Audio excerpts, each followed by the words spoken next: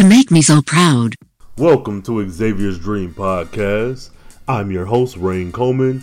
This podcast is a carefree black nerd examination of the newest dawn of X-Men. When you're listening to this podcast, please live tweet and comment using the hashtags Xavier's Dream Pod and XDPod. Also, be sure to subscribe on your favorite podcast listening app. Xavier's Dream with the rest of the Carefree Black Nerd archives are available on Spotify. So please subscribe, show the show some love. Show me some love on your social medias, Instagram stories, Twitter, Facebook, your dating apps, all that good stuff.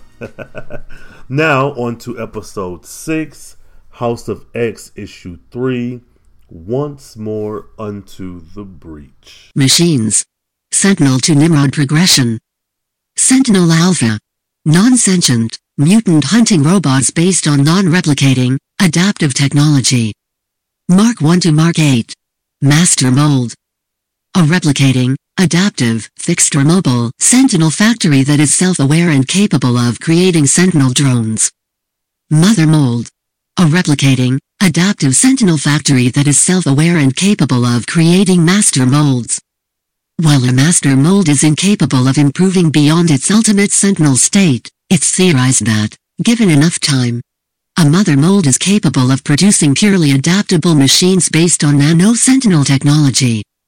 Omega Sentinel. A human infected with nano-Sentinel technology and progressively transformed from human to machine. See the Omega cycle for reference. Nimrod. A pure nano-Sentinel construct. And a mutant. Adaptive. Self-aware.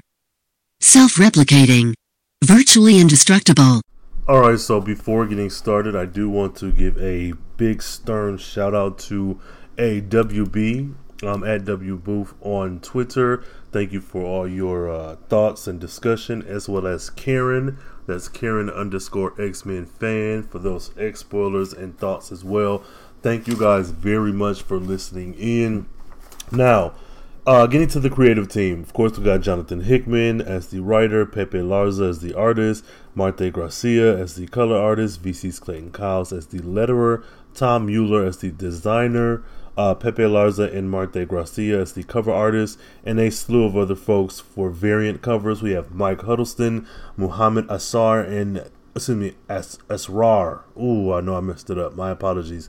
David Carell, Sarah Pichelli, Dean White, Jeff DeCal, Scotty Young, John Tyler Christopher, editors, Annalise Bisa as the assistant editor, Jordan D. White, the editor, CB, I'm gonna mess this up, Sabuski, I believe that's it, editor-in-chief, Joe Quesada, chief creative officer, Dan Buckley, president, Alan Fine, the executive producer. Alright guys, so we are knees deep in this thing. House of X, issue 3, Once More Unto the Breach. For this, we're halfway through. We are 6 issues into this 12 issue rotating kind of mini maxi series, and boy, oh motherfucking boy, am I excited. So starting off with the cover alone, we have this gigantic Sentinel head, which I think is a mother mold, but we have Angel, Husk, M, Nightcrawler, Marvel Girl, Wolverine, and Cyclops on the cover. Y'all already know over here at Xavier's Dream Pod as Carefree Black Nerd, we stand Generation X from top to bottom. To see M and Husk, Monet St. Croix, and Paige Guthrie, fam, I'm all in, period. There's some other people online who I've been speaking with about the X-Men and spoilers and theories and whatnot. So forgive me for not remembering everyone's name. I'll do better this week at making a list. But I was told by plenty of people that Hickman is a Generation X fan. So fingers crossed, toes, eyes, feet, angles, all that we get Everett Thomas sing back in the books, as well as Angelo, and I'm going to butcher this name, I'm not even going to try it, Angelo Skin, the whole Generation X crew. Like, knowing that he is a fan makes me even more excited for these events. Now, really quickly, I know I had mentioned in an earlier episode about these Sentinels kind of feeling like a low-level threat, or that I didn't really understand the fear or threat of Sentinels. I never have. Even as a kid watching the 92 cartoon, reading the stories in the comics, I understood that these giant robots were a threat, but I never understood why they were so terrifying.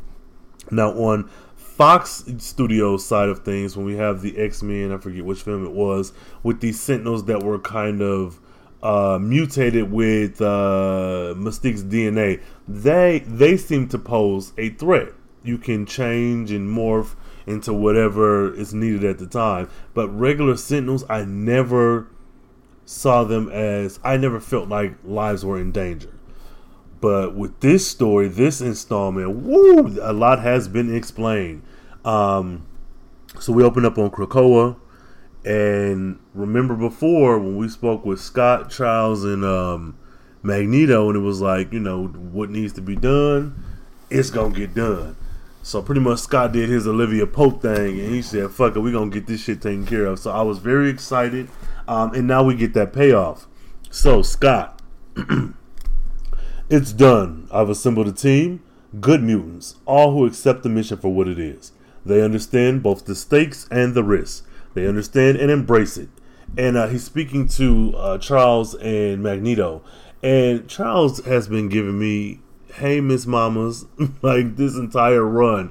It is something about him that is very carefree, very manipulative, very I can't really put it into words, but something about his body language in these books, the present day Charles, is making me, I know there's the question of, is this really Charles Xavier? But with the things that Hickman has presented, I'm just going to accept whatever it is, so that whatever plot twist happens, I will be genuinely shocked by it. But who's to say a Charles that has experienced telepathically all of the different lives of Moira would not be this type of person? So for people saying, oh, that's not Charles, it gotta be somebody, well, like, who's to say this isn't him? Additionally, he's given me a very, not sinister, but there's something about his movements, the way he's drawn, that feels intentional, and I don't know why. And it may just be me projecting, but it feels very, especially him next to Magneto. They seem like, I don't know, they're two power players from old school, so I don't know. But so they're like, okay, Charles says, you're wearing a brave face, Scott, that's cool and all, but you can't hide your fear from me. I can hear your fear. And I do like this conversation, because from here on out, for Hickman's run, I believe that I'm just going to look at the mutants as black people, period. Like, there's no ifs, ands, or buts about it. I'm sure it's written in a way that any marginalized group could imprint their own stories onto the X-Men. But this run has very much been one of the most blatant and easier things to latch onto than some of the stories of the past. Like, this seems to be deliberate about rising up from the oppressors and survival, not even being defensive offensive and trying to take down the man. It's been more or less like, this is survival. Leave us the hell alone. So for me, going forward, until I say otherwise, when I look at the mutants, I'm looking at them all as the black experience. I understand that some of them are white, Asian, Hispanic, Latina, Latinx, and all that. That intellectually I get, but the struggles and the things that they're dealing with feel so familiar for me as a black person. So that being said, Scott, this black man in my head, he says to Xavier's comment about him being scared or having fear, is it wrong that I'm afraid, that I have doubts? And it's I love this, because it's like the father and son, it's the student and teacher, the mentor and mentee. And he's like, of course not. You've always been that way. You've overcome it, and you do so for your family. You make me so proud. And that's another thing. And I could be kind of misremembering things, but I don't remember a lot of times where Xavier showed that type of emotion towards the students. Now, they could very well be instances that I'm just not remembering. But for him in this run to say, you make me so proud, that held weight for me. And then what I do like is this conversation between Magneto and excuse me, Scott, because his fear is that he'll die. Essentially, his fear is of death. And Magneto says, "For the righteous can never truly die. They live on, transformed into something immortal by their mighty works. For you to die, you would have to be forgotten. And no one forgets a founder of a nation." Like, bruh.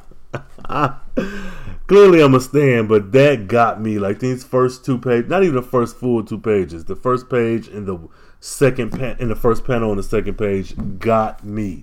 So we've been getting this kind of political, science fiction-y, historical journey, which is cool. And I'm still hearing different podcasts, not just the same one I was speaking about before, but just in podcasts at large, that it seems like a lot of people aren't really feeling this story.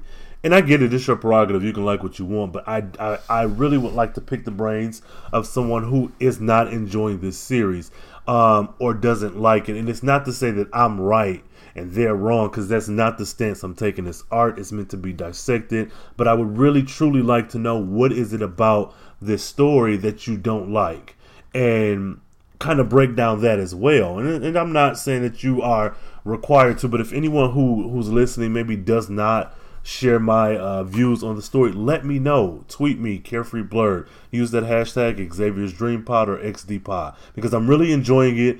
I have several episodes explaining why, so you understand what I like, but I would like for somebody to hit me up and let me know why you don't like it. And if not, that's cool too.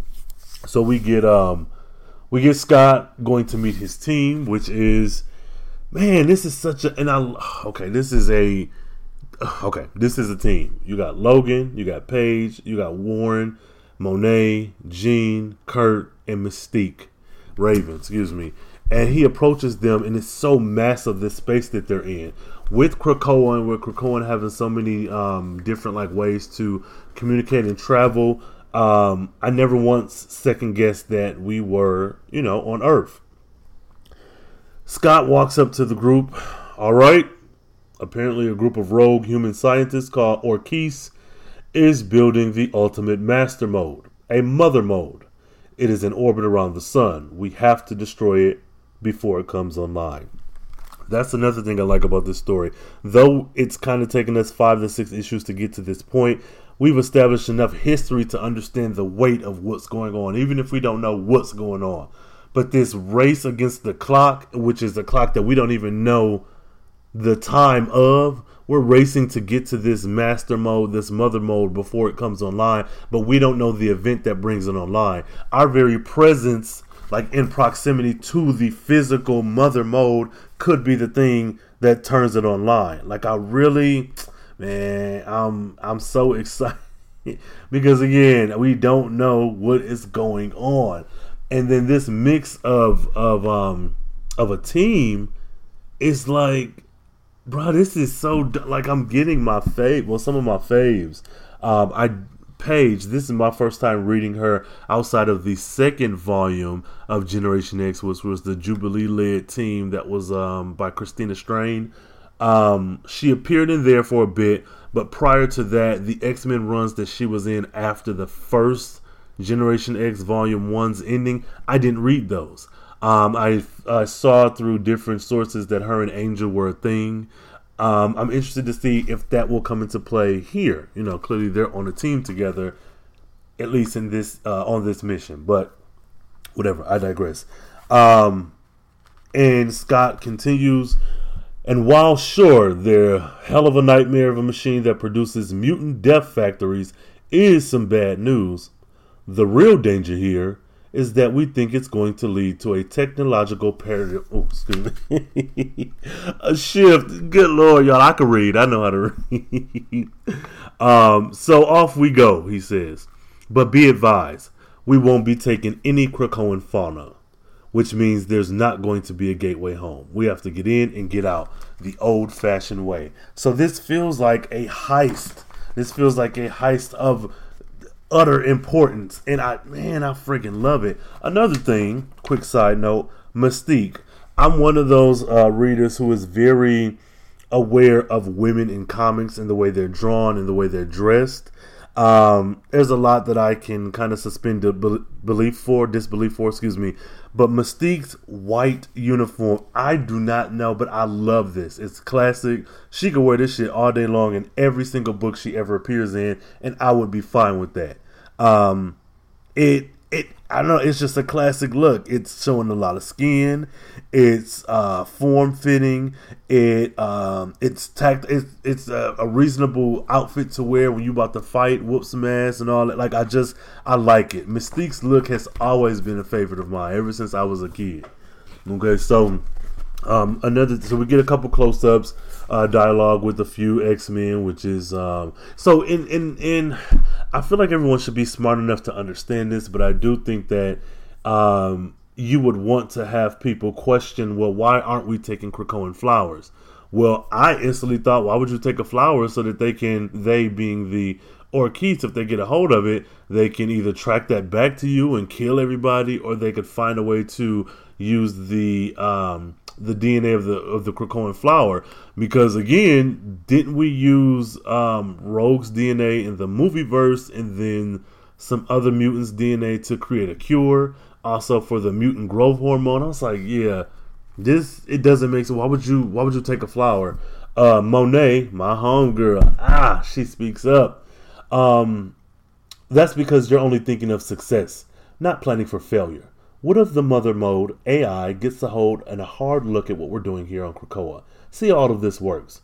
Who knows? Maybe they find something we haven't, which is another thing to be concerned with, because again, Krakoa, though it is this wonderful habitat and this safe haven for mutants, it is, depending on which history we're going with, it is a man. It is a man who is mutated, or it is an island that is mutated. That being said, we don't know the length or the extent or all of the limitations of Krakoa.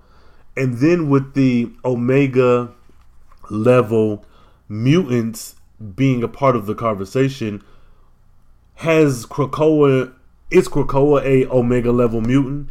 And if that is so, have we even reached their full potential? So again, what if they find something that we don't? So that's, so this is good. So everyone loads up into a, Blackbird, jet, whatnot. And then there's a conversation had between, I believe, Jean, Scott, and Logan, which I really enjoyed, which was, Jean says, what about the human crew?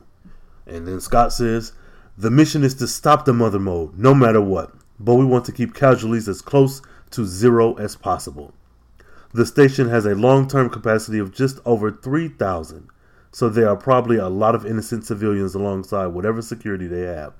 This is when Logan says, innocent civilians don't build machines to exterminate species, Slim. And Jean, they're not soldiers in the war, Logan. They're just scientists scared of their own failure.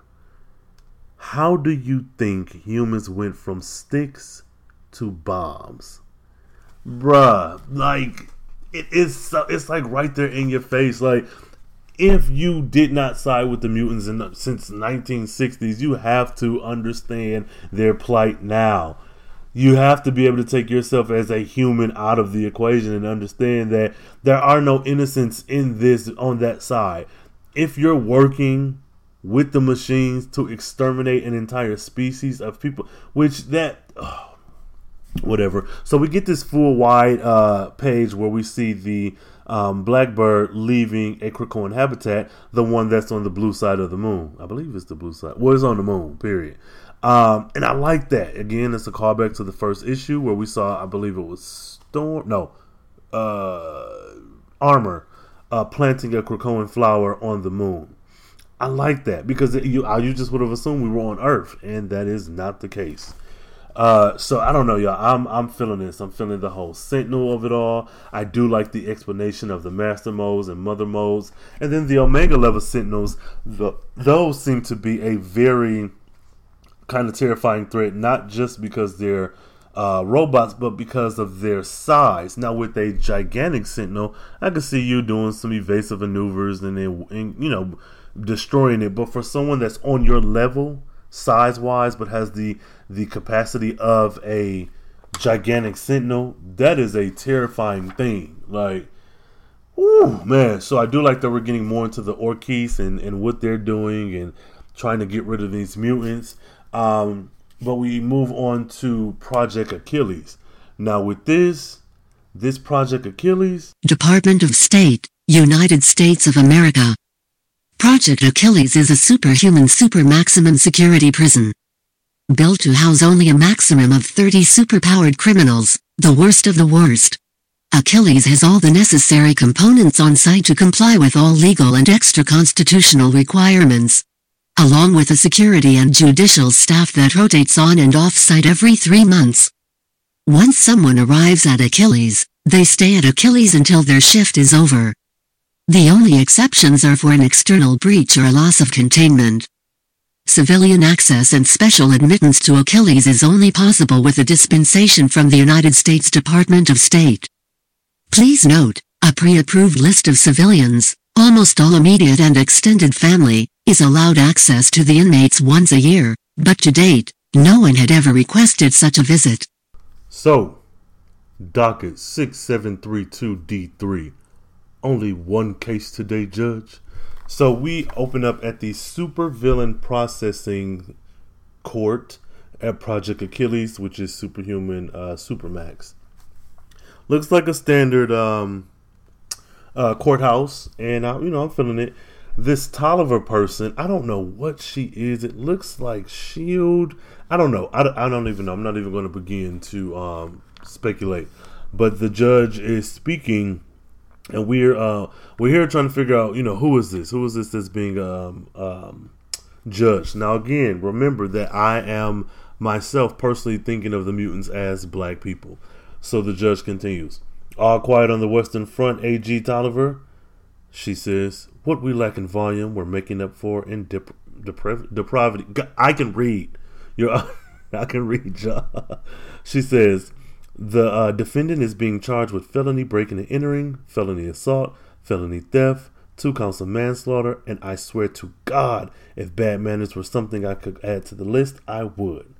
So, pretty much we're at a sentencing. Now, this is where the sympathy jumped out. So the judge banks his gavel. He says, well, I think we all know how I feel about social graces. So he turns to a court-appointed lawyer. And what about you, counselor? Do you have anything to offer on behalf of your client before we begin today's proceedings? They show him visibly upset, nervous, a too big suit, papers all over the place, sweating, hair all over his head. Just one thing, Your Honor. A motion to dismiss based on the fact that my client was an unwilling accomplice and had no idea what his companion's intents were. We'd argue you got the wrong man. And this, again, however silly it may look, is part of that black experience. When you're in the court system, you're just there for whatever minor or major infraction. You are there, and a lot of times you get these court-appointed trash-ass people who aren't bad people always, but just overworked, overwhelmed, and don't have the representation that somebody with money or affluenza does. So the judge is pretty much like, yeah, it's a good try. Unfortunately, we're going to charge your client under the government's new 12-strike rule. Sounds very familiar to the 3-strike rule, if I do say so myself. He continues, which, as you know, supersedes intent, so motion denied. And I was like, God dang. So I pretty much knew who they were discussing, but it wasn't until you flip the page that you see it's Sabretooth. He has been taken into custody. And this motherfucker, his response is, oh, I'm guilty. I'm guilty meat, huh?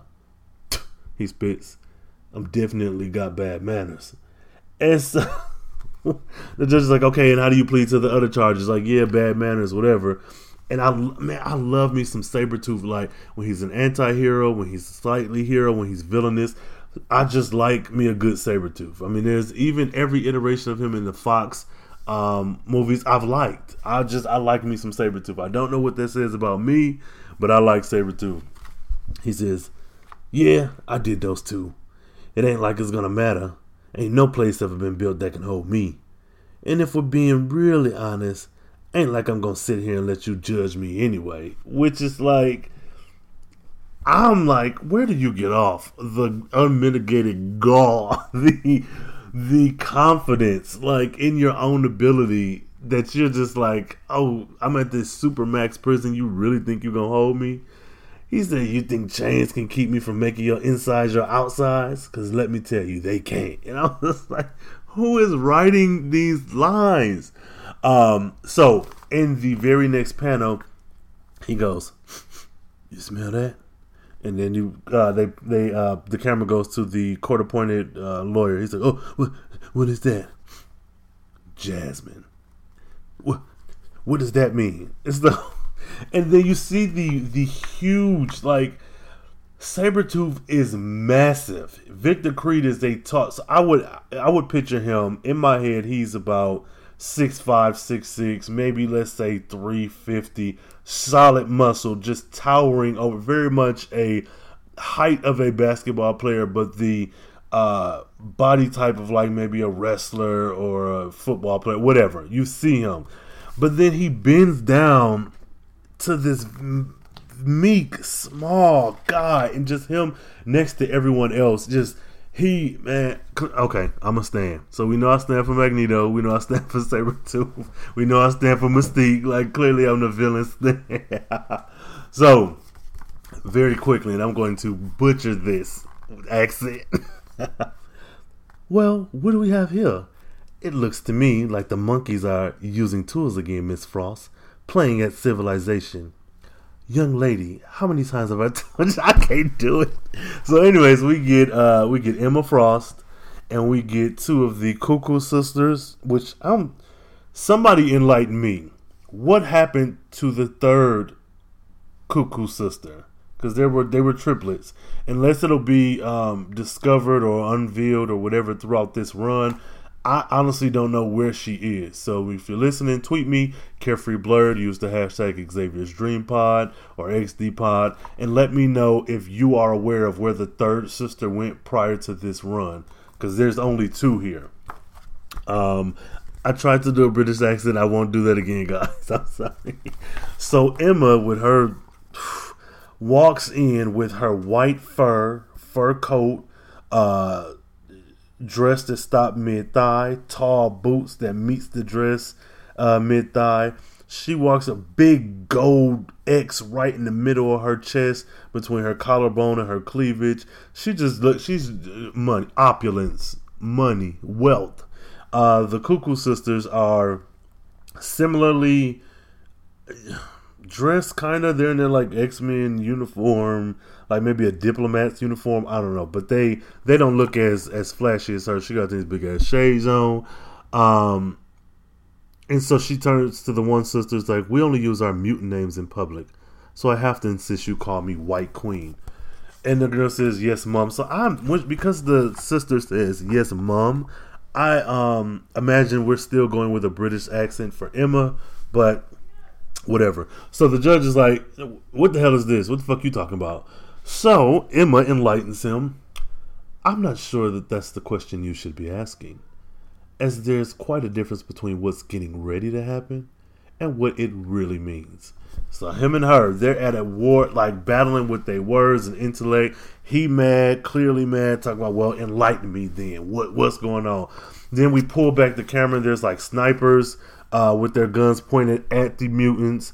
We see this overhead shot, and it's like, I feel like there's no threat there, but I halfway get it. So she continues, well, that's certainly the correct position to assume, to enlighten you. What's going to happen is you're going to surrender Mr. Creed to me. And then one sister interrupts her. Oh, it's Sabretooth, Mom. Oh, yes, thank you, Sabretooth. You're going to give him to me because in anticipation of Krakoa becoming a sovereign nation, all Krakoans on United States soil, naturally born or otherwise, now enjoy the privileges of diplomatic immunity. A recent gift from your State Department. So, homegirls, the sisters, they got all the paperwork, talking about if you need it, I got it, dripping like water. And they're like, oh, it's totally cool if you leave his chains on. So a few things are going on in this scene for me. One, we are seeing that there are political happenings behind the scenes that are not on panel.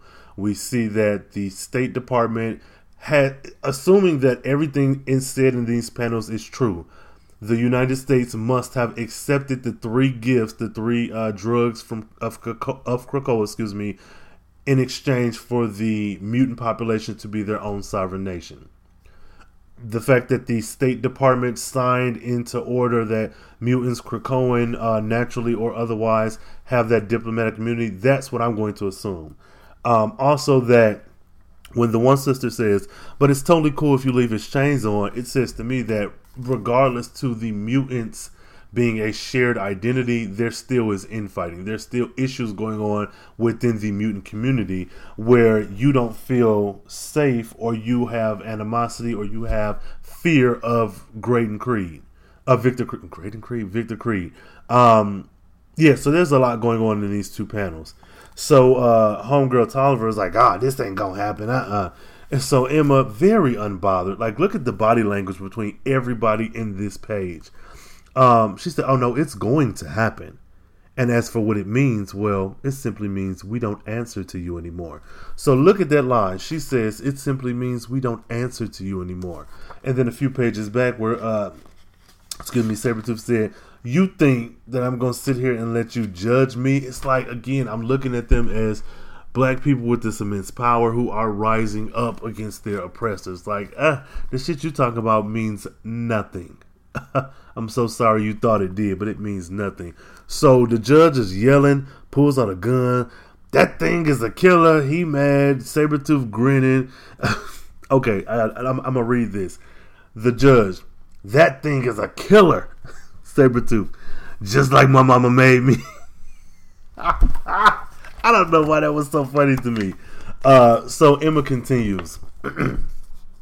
Yes, he's a bit of a monster. On that I cannot disagree, but he's our monster. And from this day forward, mutants won't be judged in human courts or by the likes of you. So Tolliver, with her Billy Badass, pulls out her gun, points it at Emma with some, no, this ain't how it is today. Not on my watch. Not pulled out her best Iyanla impression. Pulls the gun and points it at Emma's face. Now, the thing that I find interesting is that these humans are so motivated by emotion and fear. You can't tell me that in this Hickman world that we're presented with us knowing us, I'm speaking as a human, knowing the mutant threat, quote unquote, knowing what they're capable of, and pretty much having cataloged several of them, you're not about to make me believe that you don't know who Emma Frost is, the White Queen, what she's capable of. You pull a gun out on her? Bruh. Sabretooth can be chained and kind of controlled as his power is more physical. You pull a gun out on a telepath as if... What? What are you trying to prove? So with the gun square in her face, Emma continues, normally, I dominate that little mind of yours and make you stick that gun where your last boyfriend left you. But I've been told the art of diplomacy is about equalizing power dynamics. So, why don't you pretend that some larger American purpose is being served here today, and I'll pretend like you could have stopped me. Whew! Another scene I want to see played out on screen. Let me know. Tweet me, Carefree Blur. Use that hashtag Xavier's Dream Pod, XD Pod. Let me know, out of the whole series and this issue in particular, what are some scenes you want to see translated on the big screen? What do you want to see pulled into the MCU? This scene being one. Mystique and Destiny versus Moira in her lab is another one. Rasputin fighting these human Sentinel hybrids is another. Like, I got my list of scenes. So during this time, the Cuckoo Sisters are taking Sabretooth and walking off panel. And Emma walks away and she kind of turns her head and she says, well, it's a brave new world, darlings. Best get used to it. Like, bro, she gives me Dynasty, man. Like, Emma is wild as the fuck. And I like her. This is the Emma that if we could get a Generation X team, but have it more of a X-Men as far as adults, but Generation X as far as keeping that same roster, I would love to see this Emma interacting with Monet, the arguments that would ensue. Good Lord. Omega Cycle. Human to Omega Sentinel process. 1. Infection. A human host is injected with nano-sentinel technology. 2. Nesting. Self-replicating biological machines propagate in host. 3. Replication. Biological machines replace existing host systems and organs. 4. Dormancy. During the dormant period, the biological host is partially transformed from organic to machine. 5. Activation. Post-dormancy transformation. A host becomes operative and is capable of activating in proximity to a mutant. 6. Union. Post-activation, the human host becomes aware of the combined consciousness of it and the sentinel directives it has been infected with. This is almost always a prolonged process that mirrors those recovering from trauma. 7. Adaptation. Total integration of host and machine. 8. Omega. Total machine state. So we get back to the Orkis Forge, which remember in episode 1, which is House of X issue 1, how I thought that was a Sentinel or a Master Mold head. That was actually the Mother Mold. That was what the scientist lady was referring to, what is her name? Dr. So-and-so was referring to as she will make more for us. So we get here and see, this is what's kind of confusing me. I'm thinking that we're picking back up. I'm thinking that the events of House of X, I know that they are present day, but I'm thinking that once that doctor herself showed up onto that space station, which was, what is homegirl's name? Y'all, I'm vamping trying to get her name. But when she showed up with Karima, that I'm thinking this is like right after. So the events of House of X issue 1, I think, and you let me know if you agree, that the woman, what is her name? Dr. Gregor, excuse me, that her and Karima walking onto the station happened just a bit before this scene happens. Or maybe, I don't know. Help me out with the timeline, y'all. So, this is another interesting part of this story that I think has been handled once before in X-Men. I think recently when Kitty Pryde was the leader, and I'll get to it. So, Karima and Dr. Gregor are having a conversation, and Karima says, self-preservation is completely rational, Dr. Gregor. It's the panic that it produces where errors are induced. You think we're panicking? Because they're talking about all of the stuff that's been going on. Karima continues, I think you built a mother mold that breeds master molds. The second you lose control, it's hard not to see the entire planetary system covered in cold, emotionless gray, with not a single pink fleshy bit in sight. The fact that you said pink flesh, again, going back to my issues of race, but after all, they know where mutants come from. So this is it. In the humans' race to create these machines to get rid of mutants, which I still don't see the point in doing so. Like, even with the stuff that we've been presented with here, if the mutants want to succeed from the world and have their own space, they give you these treasures, which again, nothing comes without a price.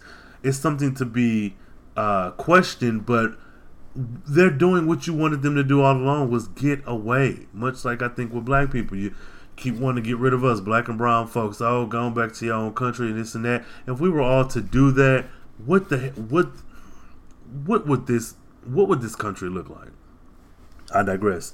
So what Karima's saying, after all, they, the Sentinels, know where mutants come from. They come from humans, baseline humans who have genetic markers that produce mutants, which means that you're mutated some type of way. And it's a truth that I think every human is mutated, like there is, or on average, even in the real world, like I don't have the science to back it up. I remember hearing about this, but like a unibrow or a different color eye, I think it's blue, is it green eyes are a mutation? Or I don't know, a gap is a mutation. Like, there's so many things. And I referenced the Kitty Pryde led X-Men, I think X-Men Blue Team from a year or so ago, because there was a time, I believe one of their villains was a Sentinel or a machine that went online and tried to kill everybody. That's when they had that Nancy Grace analog character who was like against mutants but kind of secretly for them to get her ratings up. All that being said, in that story, there were robots that went after humans because humans had mutated things about them. It wasn't just you could control fire. It was, oh, you have a gap in the front of your mouth. You're mutated. I have to go after you too. So I thought that was very interesting. But seeing Karima say this to Dr. Gregor has me even more interested. And then it's like, okay, humans, you're so upset.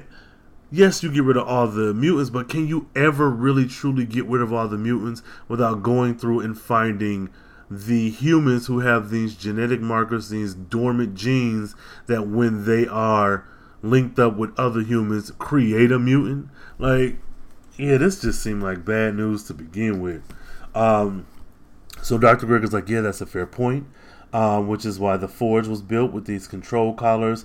If these things go south, Omega, so does she. Right into the heart of the sun. Which again is like, bruh, didn't Magneto say something like this in issue 1 of House of X? Like, your very first thought, speaking to humans, is destruction and war.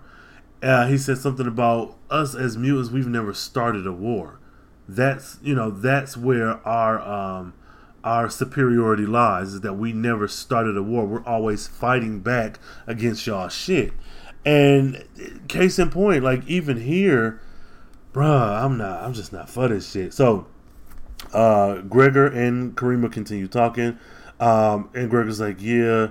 No, I'm sorry. Karima asks, so how long before she wakes up? And she's like, well, we could wake her up now if we wanted, but even at this exponential rate, she's learning. She still has a while before we're comfortable that she's evolved past her Heller False line. I don't know what that's referring to. I'm sure it's something very educational. But the very fact that you have a machine that is learning, you're afraid to wake her up before whatever this evolved state you want her to be in. This machine is learning. This machine is creating factories of machines to create more death machines. Is the mutant threat that large that you're willing to pretty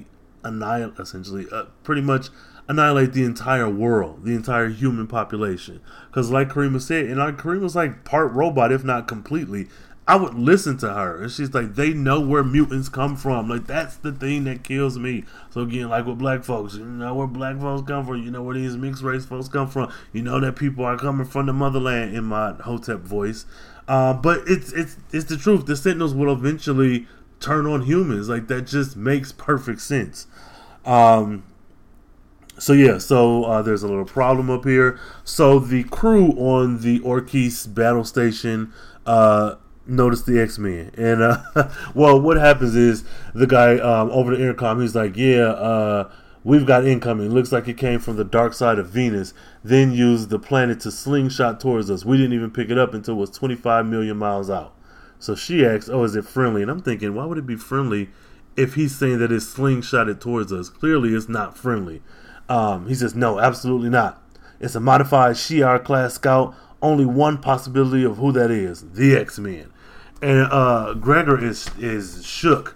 She's like, well, how could they possibly know what we're doing? Somebody talk. Somebody was listening. Maybe somebody was watching the whole time. Who knows? But if they're coming, then it's pretty obvious what they're after. The mother mode. My thing is, you've been watching them for years. We saw in issue 1 of House of X, you've been monitoring all the stuff that Xavier been doing, all of the shell companies he's been buying up and moving money. You've been monitoring him. You really think you wouldn't be monitored either? Then the fact that you know about Shi'ar technology, Shi'ar, are they considered mutants? And I'm not asking, like, really. I'm just saying, like, are they considered mutants to the point where you think, you know of their existence, you know how technologically advanced they are? Like, where do humans fall in the Shi'ar mutant human spectrum? Like, for you to know that this is I don't know if I'm getting this out correctly. The fact that you know that is a Shi'ar vessel, you know that it's powered by X-Men. Do you not have any Shi'ar technology of your own? Like, is Mother Mode supposed to be able to eliminate all that? It's I don't know, it's a touchy thing. So Gregor runs off. She's like, nah, we got to stop them from getting here. The crew shouting we screwed up. We were expecting to be fully online before we got their attention. She on the way. So remember, and this is why I say I think this is happening maybe moments after, if not a little bit after the events of House of X issue 1, is because Gregor and her husband were talking. Gregor boarded the space station. Her husband was back in a spaceship with one other person, one other lady or machine. Well, yeah, so that's who she's talking with. So they're talking about, no, stay there, protect the mother mode. And Karima says, why don't you just recall the drones from Mercury to defend the station? Which again says to me, y'all been working for a very long time building these machines as a threat for the mutants. I don't know which history specifically we're dealing with here, if everything that has happened is true and has happened. But at what point did the mutants try to overthrow humanity if they weren't provoked? So for you to be making all these machines, this arms race is ridiculous. So Gregor's like, yeah, that's the first thing I did. Unfortunately, it's not going to matter. Even though they're in a fixed position between the sun and Mercury, it's at the apex of its elliptical orbit. So that means that the Sentinels are coming, but they're not going to make it there in time. She defeated. Damn it. Husband's like, hey, cheer up, baby. It's just a little flight for survival of our species, nothing to worry about. And this is cute too. I would like to see more of Gregor and her husband if they're going to be part of the big bads in the MCU, assuming that they take from Hickman's run. Yeah, I really enjoyed that. Let me see. So we zoom into the ship, and Charles Scott's like, okay, we're almost there. Send him in. Kurt does his little Banff thing. I love seeing Monet. Really have no point to read this, but I'm going to because she's a favorite. The schematics say that we should be able to access the Mother Mode's ejection collars at these 4 locations. We need to know if the plans are correct, because right now we're planning to jump in there and pop the releases. We'll fight if we need to, but it'd be a lot easier if we knew the plans were. Understood? So Kurt's like, yeah, all right, I'll be back, motherfucker. So he goes in, he goes out. He goes in, and I like that they have him popping between panels, kind of amplifying his teleportation ability, or highlighting it rather. So he stops right in front of Gregor and Karima. He's talking to Karima. What a surprise. And she's like, yeah, what's up, Kurt? And he said, we picking sides, Ari. And she says, actually, it was all of you, wasn't it? So I don't even know what this is referencing. I would love to know if maybe this is something with Bastion. Is this something with a Sentinel program from before? I don't know much about Karima. Please enlighten me. Xavier's Dream Pod or XD Pod. So he bamps out of there, and Karima's calm, but Gregor is panicking. Karima's like, yeah, they're going for the control collars. She ain't. I know she's a machine, but she don't give a fuck. She's like, all right, whatever. So Gregor on her phone screaming, they got a teleporter. Husband's like, yeah, okay, well, I've read his file, Nightcrawler. His powers are point to point and low yield. So they're going to have to dock to insert any kind of assault force. So a quick aside, why isn't Kurt more powerful than he is? This man has been around for decades. He's been to hell and back, lost his soul, became a preacher, or priest rather, very much into his religion. But I feel like he should be able to do more than what he has. Like teleportation at this point, since its first appearance, should be nothing. Like he should be able to go from Westchester to Alaska and not be tired. Like, I don't know. Give me your thoughts. I just think he should be more powerful than what he is. And it's not even just this run. Like the runs that I've been reading over the last couple years, I don't see him as being as powerful. And I could be wrong. If I am, correct me. Use the hashtag Xavier's Dream Pod or XDPod and let me know. But he doesn't seem to be as powerful as he probably should be. So we get back. Gregor yelling, all right, be careful. Husband talking about, I moved our forces to the hangars. Pretty much, they're developing a plan.